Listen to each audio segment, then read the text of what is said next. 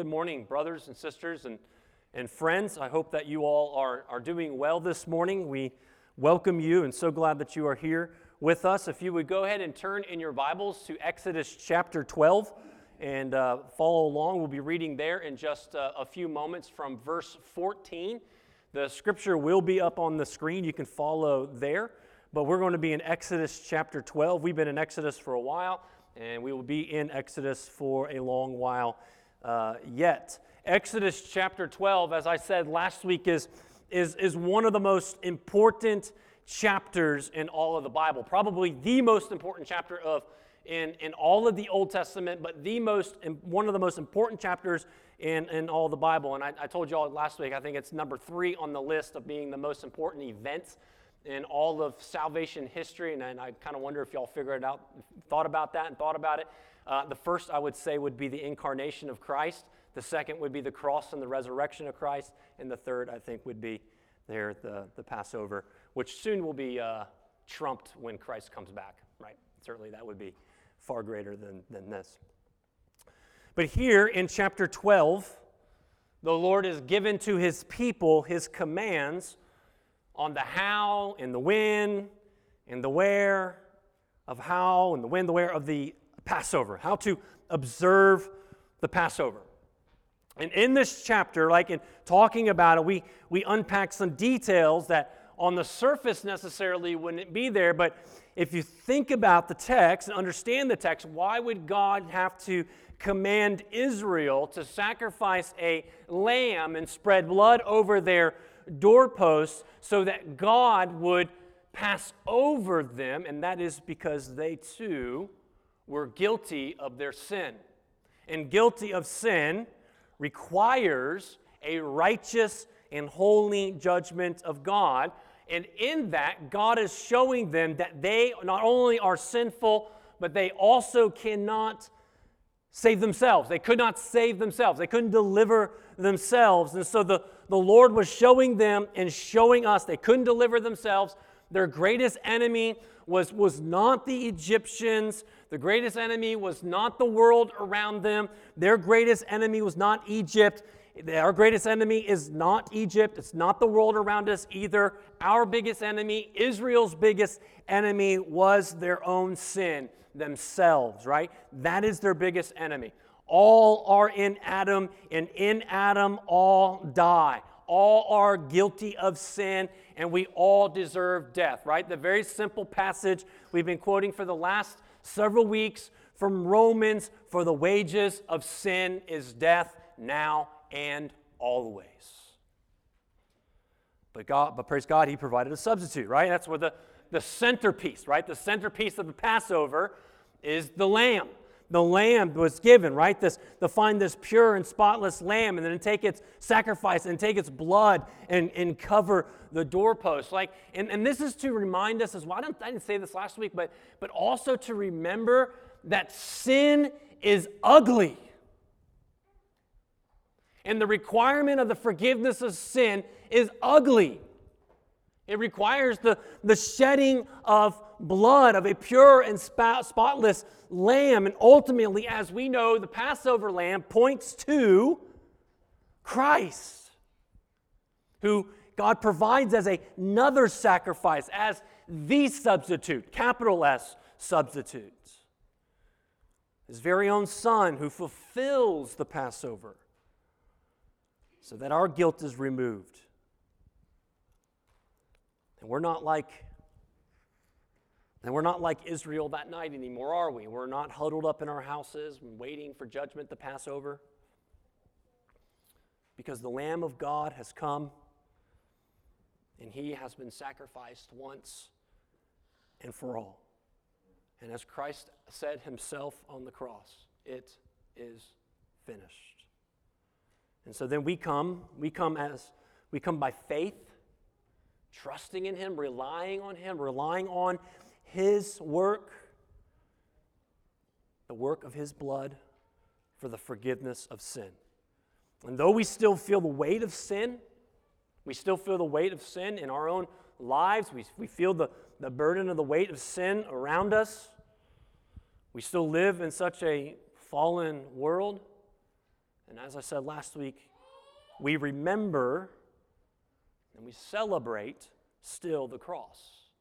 And that gives us so much to rejoice in and to be thankful for. And that brings us to our passage this morning. So look at Exodus chapter 12, and we're going to begin reading, like I said, in verse 14.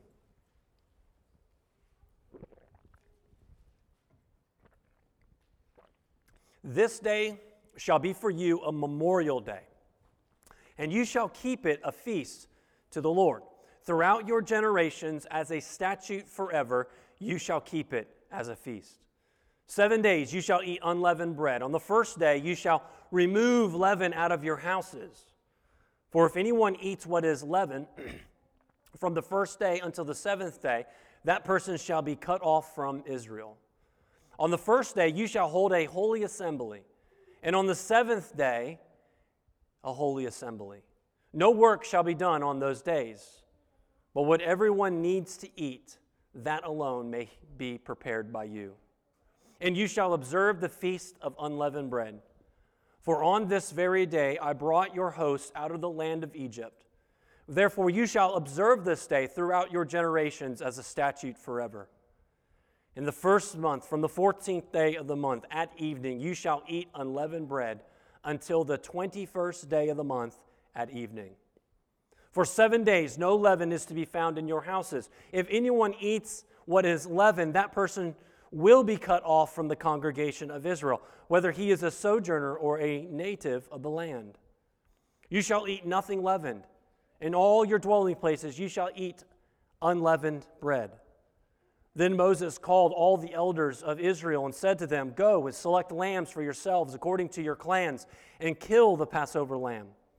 Take a bunch of hyssop and dip the blood that is in the basin and touch the lintel and the 2 doorposts with the blood that is in the basin. None of you shall go outside the door of your houses until morning. For the Lord will pass over to strike the Egyptians. And when he sees the blood on the lintel and on the 2 doorposts, the Lord will pass over the door, and he will not allow the destroyer to enter your houses to strike you.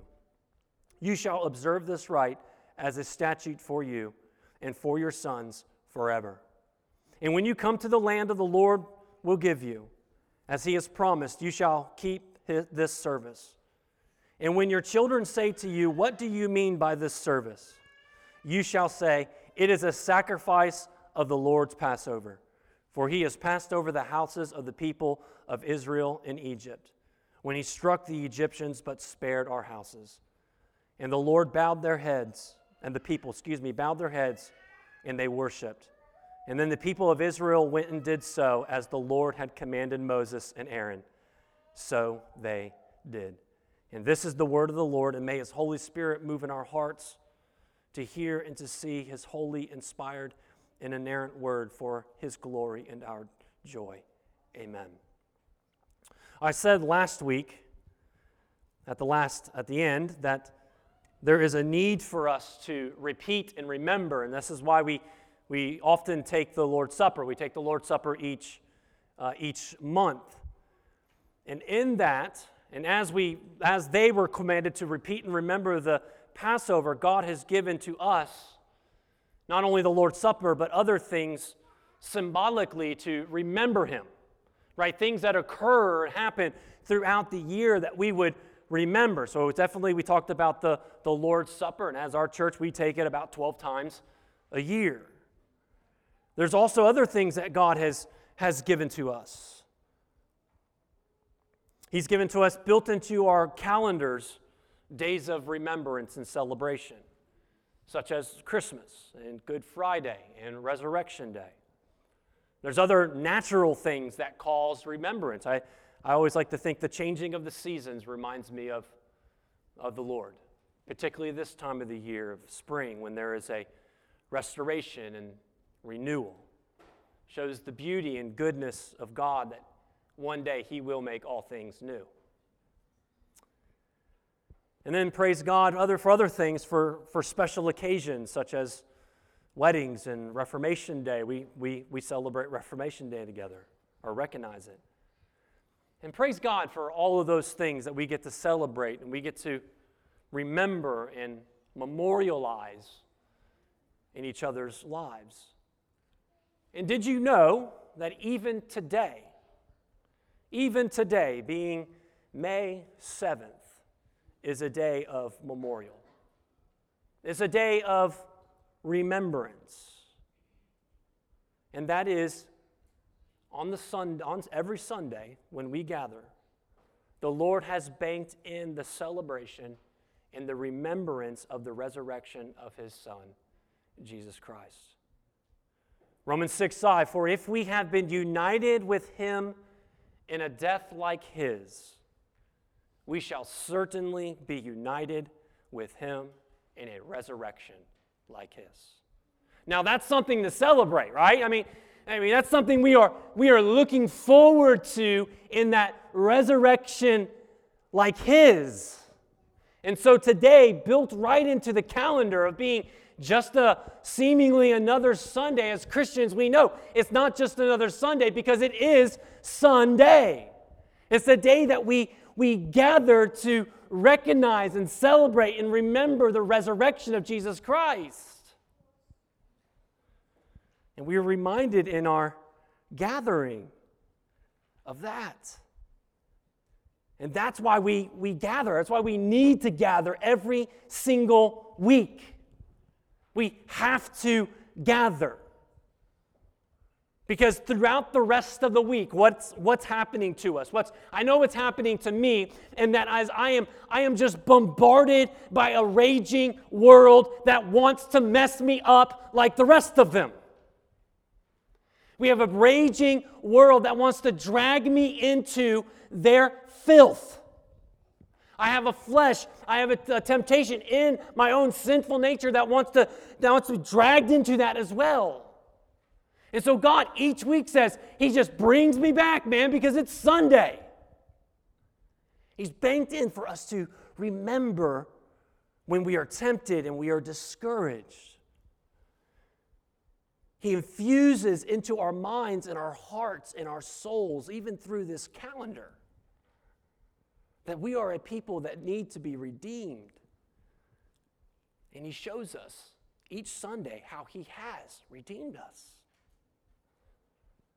He shows us how we need each other's presence. Hebrews 10, 24 and 25. And let us consider how to stir up one another to love and good works, not neglecting to meet together as a habit of some, but encouraging one another. And all the more as you see the day, that is the day of judgment, when Christ comes back, drawing near. We need this gathering. We need each other. We need each other's love. Ephesians 4:2, with all humility and gentleness and patience, bearing with one another in love. We need each other's singing. Colossians 3:16, let the word of Christ dwell in you richly, teaching and admonishing one another in all wisdom. So here's a list of things that we do for each other. Singing psalms and hymns and spiritual songs with thankfulness in your hearts to God. We need each other's We need each other's prayers. James 5, verse 16, therefore confess your sins to one another and pray for one another, that you may be healed. The prayer of a righteous person has great power as it is working. We need each other's encouragement. 1 Thessalonians chapter 5, verse 11, therefore encourage one another and build one another up, just as you are doing. So why has God built into our schedules every single week this day of remembrance and this day of celebration?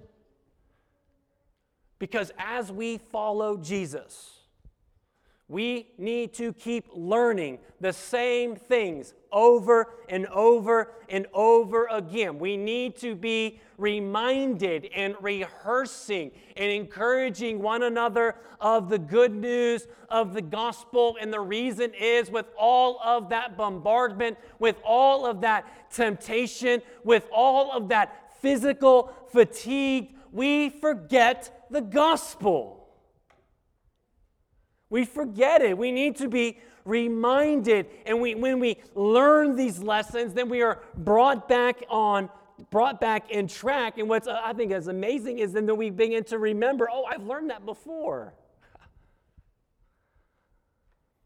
And in this passage this morning, just as we have read, the Lord builds within the nation of Israel, right within their culture. I mean, just like digs it right into their culture. The very fabric of who they are, of their calendar, is this culture of remembrance. Remember the Passover. Remember the Feast of Unleavened Bread. Keep it for generations. Keep it forever. And so from this passage, I want to give you 2 points about remembrance and what uniquely this text is reminding us about what to remember. So first in verse 14 through 20, which is the first part, the Lord commands them to observe the Feast of Unleavened Bread. Now, in fact, if you look at verse 14, you sort of see the theme kind of shout out right there at the beginning, right? It says, "This day shall be for you a memorial day, and you shall keep this feast," or keep it as a feast to the Lord. Now, it would seem that in chapter 12, in verses 1 through 13, it's telling us about the Passover, and then it's telling us about the Feast of Unleavened Bread, and maybe these are totally two separate events, and in some ways they are two different feasts and celebrations, but they are also two feasts that are inseparable of each other, because they go right along with one another. And both of them, the Passover and the Feast of Unleavened Bread, are to be memorialized as the same overall event of the Exodus, right? So the Passover is the remembrance of the deliverance from death, right? The deliverance from the death, the destroyer that was going to come, and if they didn't have the blood on the doors and the lintels, then they would not pass over them. But if they did, would pass over, right? So that's celebrating the deliverance from death. And then the Feast of Unleavened Bread is this remembrance of this hasty departure from slavery out of Egypt. Now, this is a 7-day feast, right? That begins on Passover. It begins on Passover, the 14th day of the first month, and it lasts for 7 days. And we'll get to those details in just a minute. But why? Well, it's given it says there in verse 14, as a memorial. And as a memorial, this Feast of Unleavened Bread, connected with the Passover, is telling us that this memorial is connected to the redemptive acts of the Lord. It's connected with the Lord redeeming His people. And why? To strengthen their faith and remembering the things of God. When we remember the things of God, just naturally, like I was just saying, when we gather on Sunday mornings, just naturally, if you're in Christ, you're going to be encouraged because you're being strengthened in the faith just by gathering. And here, by remembering, God is strengthening their faith. Now, when we think of the word memorial, we think of the capital M, Memorial Day. Right, which is coming up, and that's the setting apart of it's a day that to remember those and recognize those who have died in the service and defending our country. Now, the concept is the same, but the reason or the purpose is totally different. This was a remembrance, a memorializing of God's work. And specifically, God's work to fulfill His promises. Remember, these promises go all the way back to Genesis chapter 17, Genesis chapter 15, and even all the way back to Genesis chapter 3. And He tells them to memorialize because He's saving His people. And because just as the goodness and mercy and grace of God that He has done in our lives, brothers and sisters, can often grow cold, so will it in Israel. And you know, this is interesting, that throughout the whole Old Testament, covers the span of thousands of years, and there are only 6 recorded times that Israel observes the Passover. 6 recorded times. And they're supposed to have the Passover every year. Now, that doesn't mean they didn't, right? They did. They certainly did. But we do know from the text that there were times that for hundreds of years they neglected the Passover and several other feasts. And so they forgot.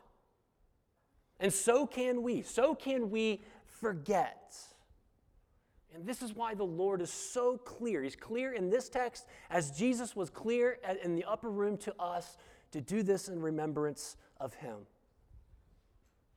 And so how does the Lord tell them to memorialize this event? Well, he lists out specifically in verses 15 through 20. The details of the feast of unleavened bread, right? So verses 1 through 13 give a very detailed list of how to observe the Passover.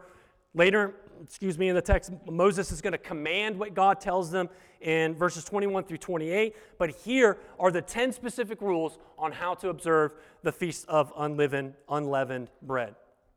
In verse 15, for 7 days you will eat unleavened bread. So no bread will have any kind of rise in it, right? There will be no yeast in the bread. And the reason is, again, because in the haste of leaving Egypt, who has time to wait for the bread to rise? And it was symbolic to them. On the first day, God commands them to remove all the leaven from their houses. Get rid of all of it, right? Every little bit, so that you would prevent any kind of accidental use or any kind of rise in the bread. Get rid of all of it.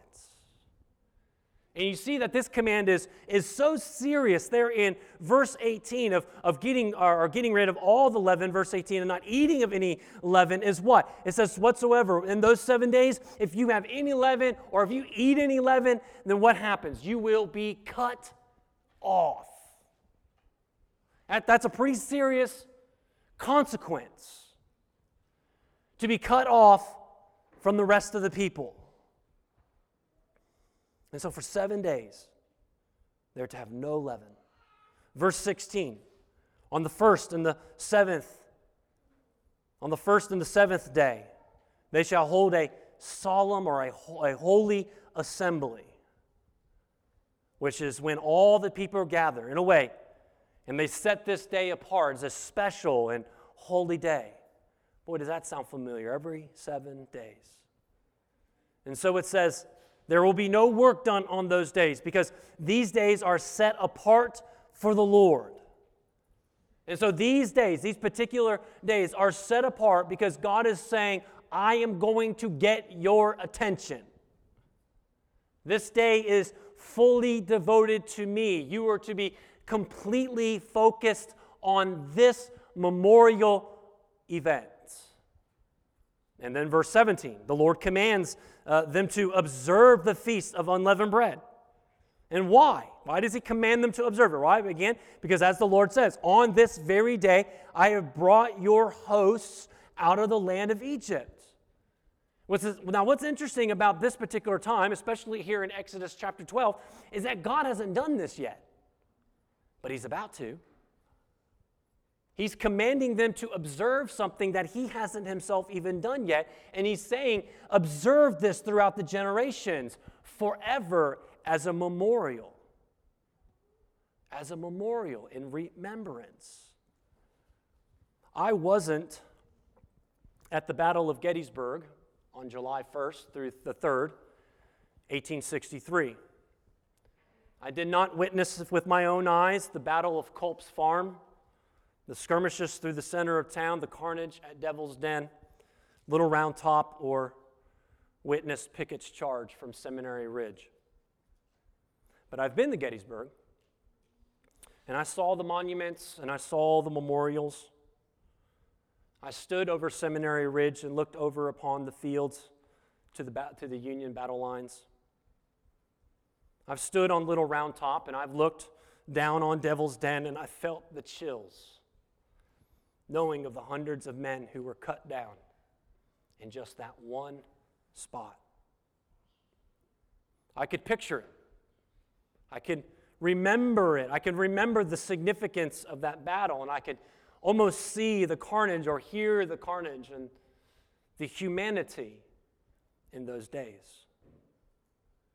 Being there, I was not there, and being there, though, memorialized the significance of that battle and of that event in my mind. And that's what this feast was to be, a memorial, a statute forever to remember what the Lord has done. And then in verses 18 through 20, he gives us the last three instructions. And they pretty much are a summary of what we've already heard. But in particular, verse 19, he tells us that this law of the feast is binding to all. You see that?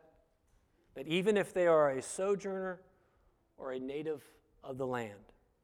Now that's just a quick overview there, and there is certainly more, and there's some significance that you can draw in and out of. But like I did last week, I want to focus in on the main instruction, the whole point of the feast of unleavened bread, right? Remember, the center of the Passover was the lamb and the blood of the lamb, and the center of the unleavened bread is right in the name, and that is the unleavened bread. And as we've already said, the bread represents the haste of leaving Israel. You read that in Deuteronomy. We read that here. It represents the haste of leaving Egypt. But I think there is more at play here because the Scripture helps us understand. So though not explicitly told to us in Exodus chapter 12, Jewish teachers understood that the yeast that was required in the leavening bread is symbolic in the corrupting power of sin. So the seventh day, or the first day all the way to the seventh day, they were to gather for this holy assembly, right? And it was marked as the holy day, right? The holy day starts of the feast. And at that point, I've already said it, right? What are they supposed to do? They're supposed to get rid of all the leaven from their houses, to clean it all out, so that there would be no chance that there would be any yeast or leaven that can get into the dough. And why would yeast or leaven be such a good representation of sin? And the reason is because yeast is a living organism, and when you put it into dough, it begins to grow. It finds a happy home in dough. And it begins to grow, and it begins to spread as it ferments the dough, which causes the dough to get excited and to rise. I don't really know if it gets excited, but it certainly, or shimmies or anything, but it certainly does rise. This is not technical language that my wife has shared to me about cooking. I honestly have never made bread in my life, but that's what I've come to understand. But the Bible puts it like this when it talks about sin. In James chapter 1, verse 14, it says, "But each person is tempted when he is lured and enticed by his own desire. And then desire, when it has conceived, gives birth to sin. And sin, when it fully grown, brings forth death."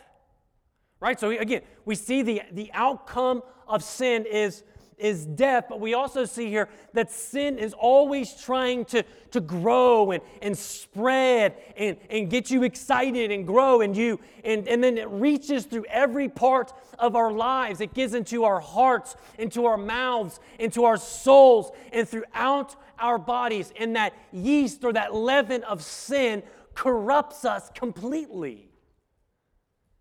In Luke chapter 12, verse 1, Jesus confirms this illustration is correct because he uses leaven as an example. He says, "Beware of the leaven of the Pharisees, which is hypocrisy." And what's the leaven? It's their sin, and particularly their sin of hypocrisy, of saying one thing, you need to be doing this, and their lives completely nowhere near reflecting the things that they are teaching. That's the leaven of hypocrisy, sin.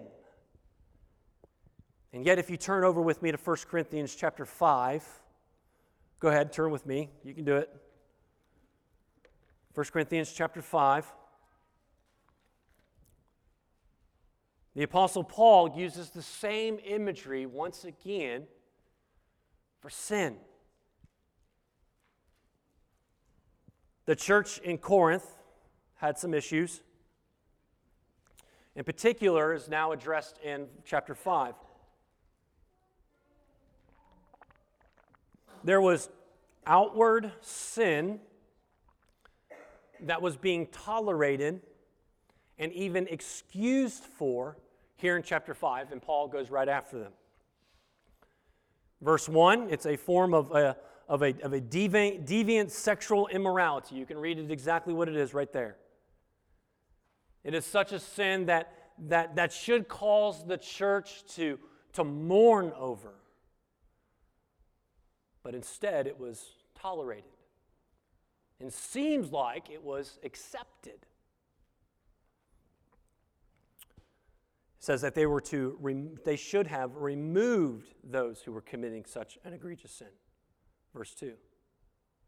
And so clearly this chapter is about sin and the necessity of church discipline on how to handle church discipline and sin within the church. The church should not tolerate open, unrepentant sin. You see that in verses 3 through 5. But hear what the Apostle Paul says in verse 6. Your boasting is not good, meaning boasting in their sin. Do you not know that a little leaven leavens the whole lump? So minds of our Bible scholars and our Bible readers, we just read Exodus chapter 12, 1 Corinthians chapter 5, ding, ding, ding, red flags are going off. There's a connection here. There's a link here of the leaven. Do you not know that a little leaven leavens the whole lump? So here's the illustration. Just the toleration of just a little bit of sin. Just a little bit of leaven. So those who cook, you only need a little bit of leaven to pull off the mother loaf, right? And throw it into the dough and for it to spread, right? To corrupt all of it. And that's what's being said, right? Again, sin spreads and grows throughout the whole body. Meaning individually, our sin, that we think it's just personal, it just affects me, it doesn't. Man, that's a lie. It affects all of us. That's the warning here that Paul is giving. A little bit of leaven leavens the whole bunch. And which is why Paul has to address this problem. In verse 7, because the problem isn't just the sin, the problem is the toleration of it. Verse 7, cleanse out the old leaven. That sounds a lot like Exodus chapter 12. That you be a new lump as you are really unleavened. For Christ, our Passover lamb, has been sacrificed. I mean, really, we can just stop right there for a moment. Again, the link, right? Bing, bing, bing. They're just like bouncing back and forth from Exodus chapter 12 to 1 Corinthians chapter 5. The Passover and the Feast of Unleavened Bread. Cleanse out the old leaven. Get rid of all the leaven out of your homes. Be a new lump. Be the new lump. That doesn't sound too great, but hey, we'll be it. A new people, which is this new people by this new law, in this new calendar, in this new covenant, into this new land. And the declaration as God's people is that you, by the work of Christ, are unleavened. You're unstained by the sin. You're pure. You become now the righteousness of Christ. And we are to be holy and pure and uncorrupted by the sins of the world. Why would we take other lumps of leaven and try to corrupt what God has done? And the answer, or at least the question, is why, right? How does all this happen? How have we become this new lump, as Paul says? And the answer is right there in the text. It's because of Jesus Christ, the perfect Passover lamb who was sacrificed. He is our Passover lamb. There's none other, and there will be no other. Praise God. Verse 8, let us therefore celebrate, remember, memorialize the festival. What's the festival? The festival of the good news of the work of the gospel in the life of the church. What we remember and celebrate every single time we come together on Sundays. Not with old leaven. We're not boasting in our sin. The leaven of malice and evil, which is the all manner of sin, but with what? The unleavened, as he says, the unleavened bread of sincerity and truth, which is the gospel of Jesus Christ. Now, these verses to the church in Corinth is not mere moralism. Paul does not say, that's not who we are. We don't do that. We don't do those things. We're better than that. You can do better. He doesn't say that. That's moralism. That's morality. And even morality in a Christian form for the sake of just being moral is not the gospel. The people of God, the church, are holy and righteous. Why? Because of the Passover lamb, Jesus Christ, who is sacrificed. By his sacrificial atonement on the cross. And because of that, then, as the church, sin no longer shall reign in us. Do not let old leaven corrupt you. Old leaven is no longer who you are. That's the gospel. And therefore, if you are in Christ, 2 Corinthians 5:17, you are a new creation. And so in this memorial of leaven and unleavened bread to the church, we are to learn, as we see from 1 Corinthians chapter 5, that let's not look back to the old leaven, but look forward and look toward the Passover lamb. It is good for us to remember our salvation that Christ has accomplished. But we also must remember that we have been saved to the glory of God to be holy.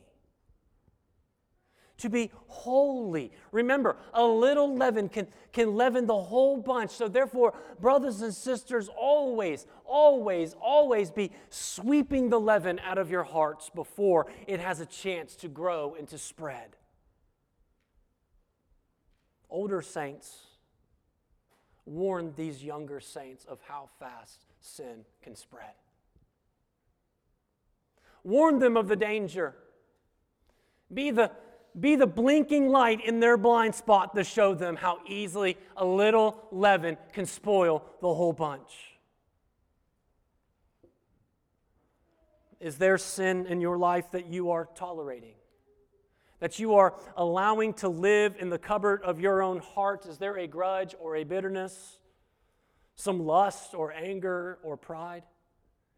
Is it something maybe you've learned to excuse and live with because it really seems like it's not that big of a deal? If these are the kinds of excuses that you have made to yourself, brother or sister, then you are in spiritual danger. You are in spiritual danger because sin, like yeast, once it gets growing and spreads, it corrupts. And so may I encourage you this morning to quickly confess your sin to the Lord and ask Him how to show you the paths of repentance. And find another brother or sister to help you in that repentance. The Lord has given us providential times and moments like this to remember and to memorialize the things in the gospel so that we would repent and follow Him. And by grace, we would pursue holy and pure lives before Christ. Who would have thought unleavened bread would show us so much? and remind us of so much. And that brings us to our second point this morning, and that is remembering leads us to the joy of obedience to the Word of God. And that joyful obedience is where we will truly find flourishing. Now, the second half of our passage, verses 21 through 28, Moses turns to the people and he relays to the people what the Lord had commanded him about the Passover.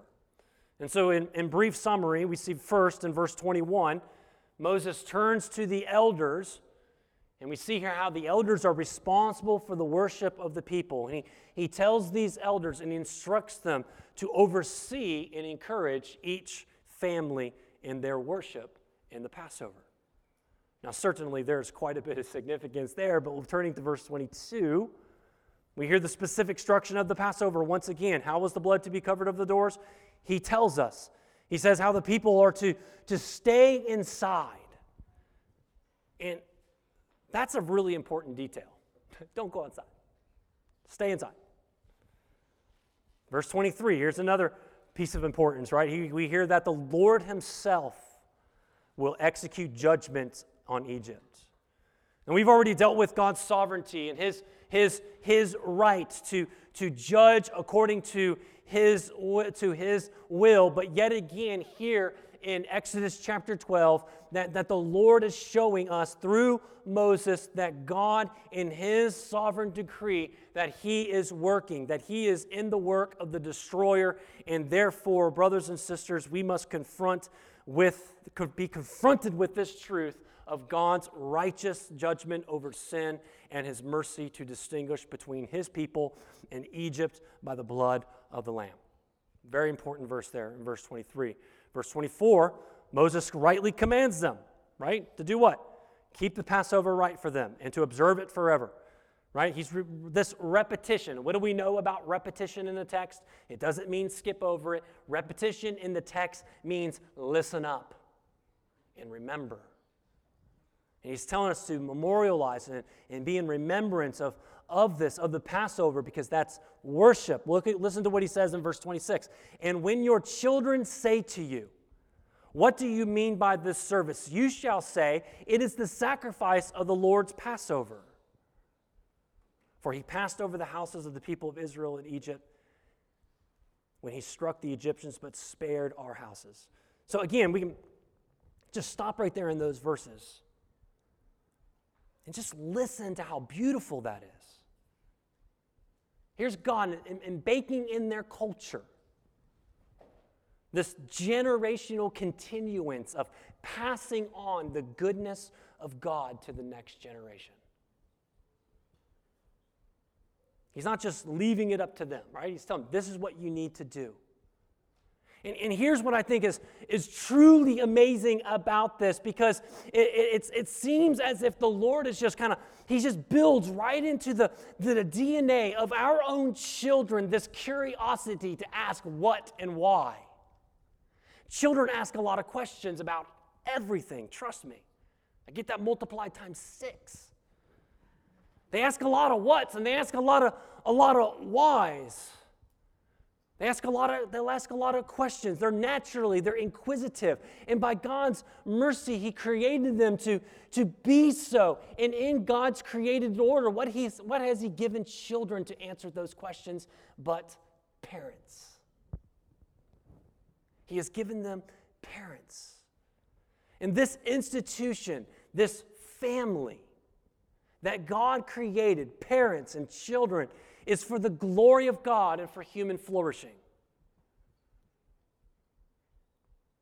I can take many side notes there, but I'm not. But parents are there to answer those questions. Why, Mama? Why, Daddy? And some of you haven't had kids yet, and some of you have had children. You've already had your children, they've grown up, and you're going to remember this. But I know those questions. I get asked those questions. Like this is like a self-fulfilling prophecy in my own family, right? Every time, like it's not a time goes by that we have the Lord's Supper, that one of my children, particularly the little ones, is what's this? Or in their own little selfish, sinful ways. They're like, oh, I want some of that juice because they like juice. But in that, right, it's us being able, then God has put us there to be able to explain to them and to show them the what and the why. Parents that your children have grown up, do you remember that? Do you remember doing that for your children, explaining them the what and the why? God is like He's built into their DNA to ask the what and why. He has ordained it in such a way then that as parents, we get to show the glories of Jesus Christ to them by answering that question. And we answer it always the exact same. Not the deliverance out of Egypt, but the deliverance from our sin, that the blood of Christ has been shed on the cross. And the point of that is to do what? Is to bring them along. To show them the gospel. That by God's grace alone, that one day, Lord willing, they too will come to believe and have faith in Jesus Christ. Isn't it amazing that in our meal that we take together, that God has ordained little sojourners among us? Little people, little natives of Statesboro that are with us but not of us. And they gather with us, and we get to take the little cup and we get to take the little bread, and the whole church is doing this dramatic act in front of these kids, and they're probably thinking, man, this is weird, so I got to ask my parents what's going on here. And we get to do this whole drama before them because these little eyes and these little hearts, they are watching their mommies, they're watching their daddies, they're watching their grandmas and their grandpas do this, and they're going to ask why, and they're going to ask what. Now, I'm preaching this point pretty heavy because this means a ton to me. Because God uses that as a witness to bring along the next generation so that they too would experience the great joy of knowing and following Jesus Christ and having their sins forgiven. And so no wonder at verse 27, at the end of it, it says, and the people bowed their heads and worshiped. They bowed their heads and worshiped. This is what God was doing, fulfilling the purposes to deliver His people so that they would worship Him. And again, these meals of remembrance is linked to worship. The point of memorial and remembrance is ultimately about the praise and adoration of God. When we are reminded of our sin and where we remove the leaven of our own hearts, what instantly happens once we remember the good news of the gospel, knowing that once we confess our sins, we are forgiven, and He is faithful and just to forgive us of our sins and cleanse all unrighteousness. What happens? But worship and praise to the God who has provided, to the God who has fulfilled our needs and has removed our guilt and given us the forgiveness of sin. Worship to focus on the glory of God. In a very weird and profound ways, you've understood that when this happens, you understand that you are the recipients of the benefits and the blessings and the joy that you weren't going looking for, but you got it anyways from the Lord. In the Lord, He gives back to us again and again what we do not deserve, things that we do not expect, the blessings of joy through worship. And as the text closes in verse 28, it says that the people went and did so. As the Lord had commanded Moses and Aaron, so they did. What goes right along with worship but obedience? Now, obedience is not something that we see often in Israel. And it doesn't last very long in the Old Testament, but when it does, we should take special note. Because again, it's linked to worship and remembering. The catalyst of our obedience is not is not pulling ourselves up by our bootstraps and trying to be better. And trying to conjure up a stronger will. The catalyst of our obedience is not pulling up ourselves by our bootstraps so that we would pray harder or read our Bibles more or gather at the church more, abstain from sin. The catalyst of our obedience is driven by the grace of God, which is why we worship. And that's why the Lord tells us to be reminded of these things as much as possible. Because grace is what drives our obedience.